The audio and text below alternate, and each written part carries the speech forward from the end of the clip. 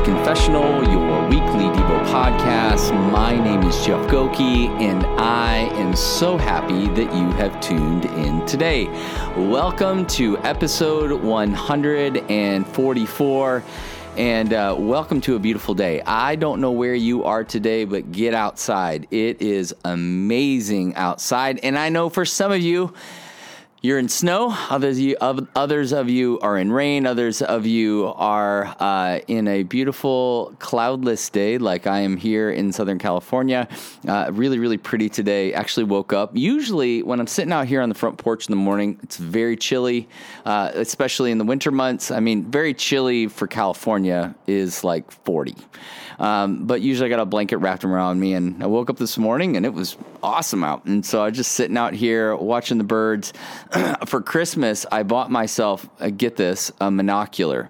I'm officially moving up in age. I know it because I'm like watching birds. I got this app, this like bird, like you can identify birds and then say where you are. And I was telling a buddy of mine today, I was like, I'm like a kid. Like I'm so excited. I'm like finding these birds and like looking at them through my monocular, and then like recording them and it's just kind of fun. It's like treasure hunting for adults. And so, but honestly, it's just been a part of me slowing down a little bit, enjoying nature. I think probably in the last few years have been the first time in my life where I'm like really enjoying nature. I don't feel like I'm moving too quickly past it. I'm actually present in it. And so, got to do that today, have been doing that today, but anyway, a part of it is just get outside. So I don't know if your day has just been crazy or maybe you haven't gone for a walk in a while, but go for a walk. Go for a walk and just lean in to all the beauty, even if it's in the snow. I used to love in the snow. One of my favorite times of year was the first snow.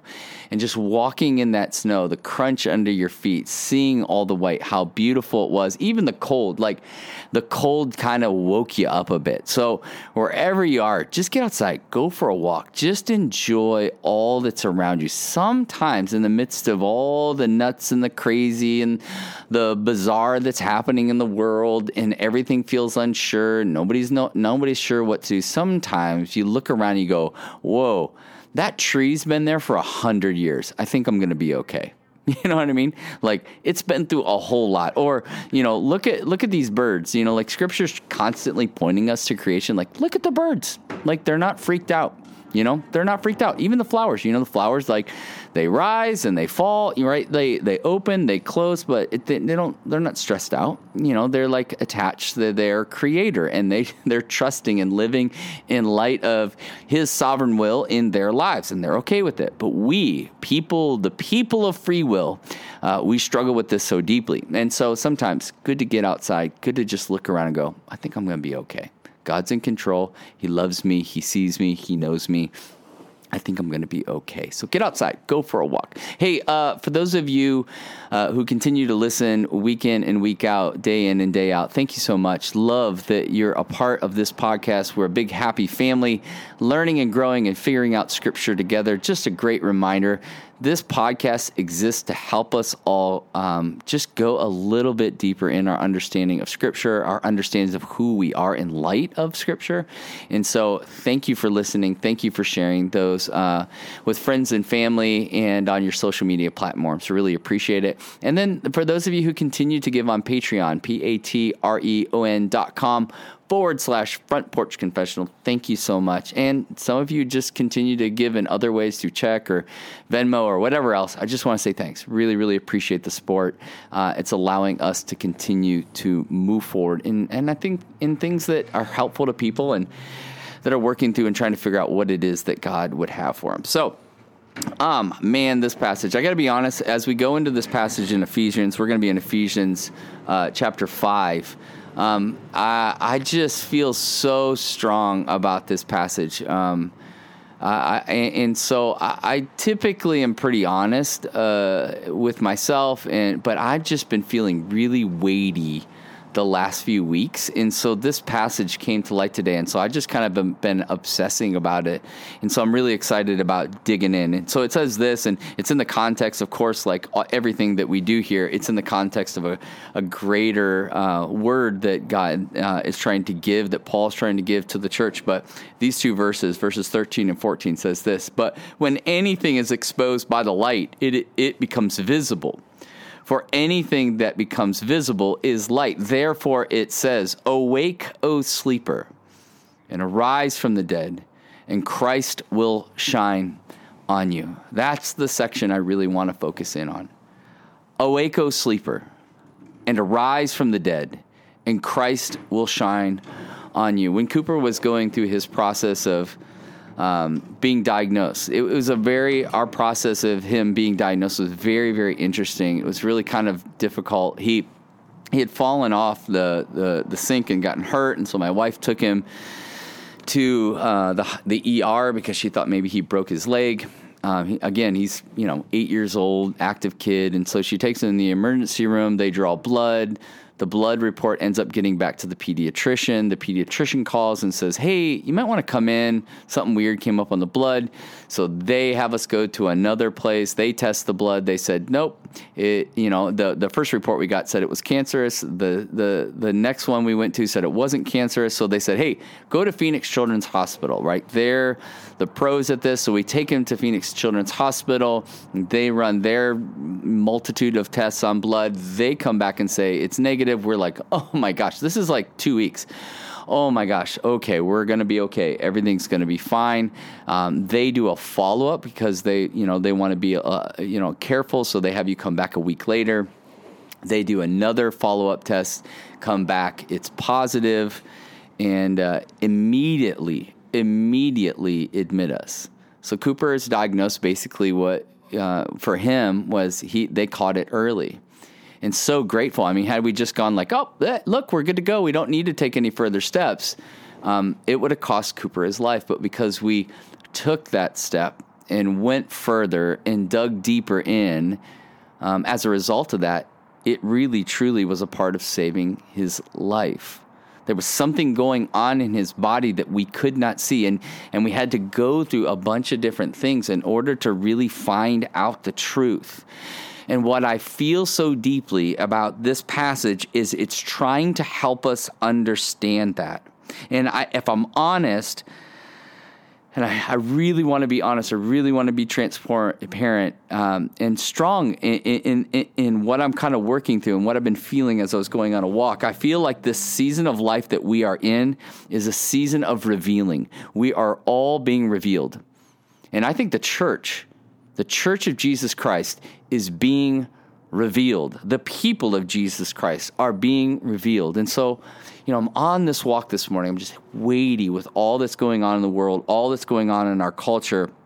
And I started, this passage came to mind, and I started thinking about it over and over. And the particular part of the passage that popped out to me was this call to awake, O sleeper. I love how bold, how strong, how parental that feels. Like, wake up, awake, O sleeper, and rise from the dead. And I was walking on my walk, and I just felt that so deeply in my own life. But more as I was thinking, I'm thinking about the church. And we are the church. Those of us who profess Jesus as Lord and Savior, we are the church. And that part of awake, O sleeper, and arise from the dead what resonated with me as I was going on my walk. I remember it reminded me, like when I was a kid, we used to listen to this guy. His name was Keith Green. And Keith Green, back in like the 70s and 80s, he was like this prophetic voice. I mean, he was a worship leader, and he was kind of like this prophetic voice through music and through song to the local church. I mean, I remember songs that he would sing, but one of the songs that he had written, the title of it that has always stuck with me, the title to the song was "Asleep in the Light." Asleep, and the whole song is talking to Christians or people that profess to be Christians, and he's like, "You're asleep in the light. That God has revealed to us all that we need to know, but we're asleep in it. We are unaware that we're actually dead in our faith, dead in our influence, and we're asleep. And so the call in this passage is to awake. You know, have you ever had that moment in your life or where you were completely unaware that something really awful was going on?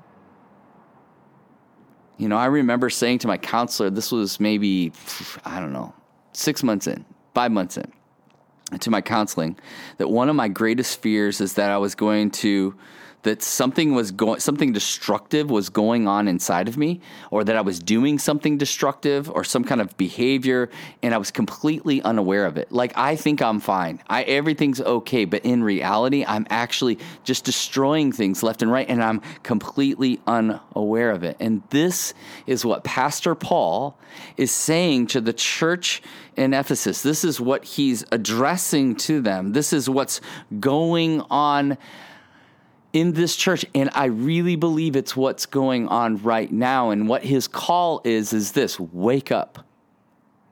Wake up. And I feel so strongly that this just isn't about the church of Ephesus in this passage. This is about you, and it's about me, and it's about this period of time that we find ourselves in.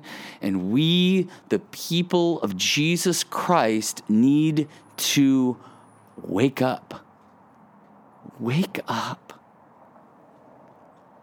Which led me to go, how would we know that we were asleep? How would we know that we were asleep? You know, what are the indicators? So I started trying to process through this. Why is it that I'm so wound up about this? What's really going on inside of me? And so I started ripping off just a list of things that I was working through. And I was trying to go, listen, is the Church of Jesus Christ, are we known right now in our culture as a people of love? Are we presenting the good news of Jesus Christ by the way we live our lives? Are we loving our neighbor as Jesus did, as he loves us? Are we caring for the less fortunate, for the least of these? Are we putting others as more important than ourselves? Are we a people of blessing or cursing? Are we known for our humility, our brokenness, our vulnerability? Are we sacrificial in all that we have, including our lives? Are we a people that believe and live in light of a sovereign God who is in control? He is in control. Are we living this way? Are we a light to the nations for the world to see? Are we living that way? If not, we need to wake up. We need to awake. And that's the call of Pastor Paul here, not just to the church of Ephesians, but right now is that we need to wake up, O sleeper. Wake up. The church of Jesus Christ needs to wake up. And what is the promise as we come to waking up and rising from the dead? Christ will shine on you. Listen how beautiful that is. Christ will shine on you. And when he does that, you will shine on the world like a city on a hill for the world to see. That they will see that the only hope that we all have is Jesus. Jesus. Jesus, not presidents, not politicians, not policies, not 401ks, not payrolls, not position, not power, only Jesus. Only Jesus. Christ will shine when we wake up.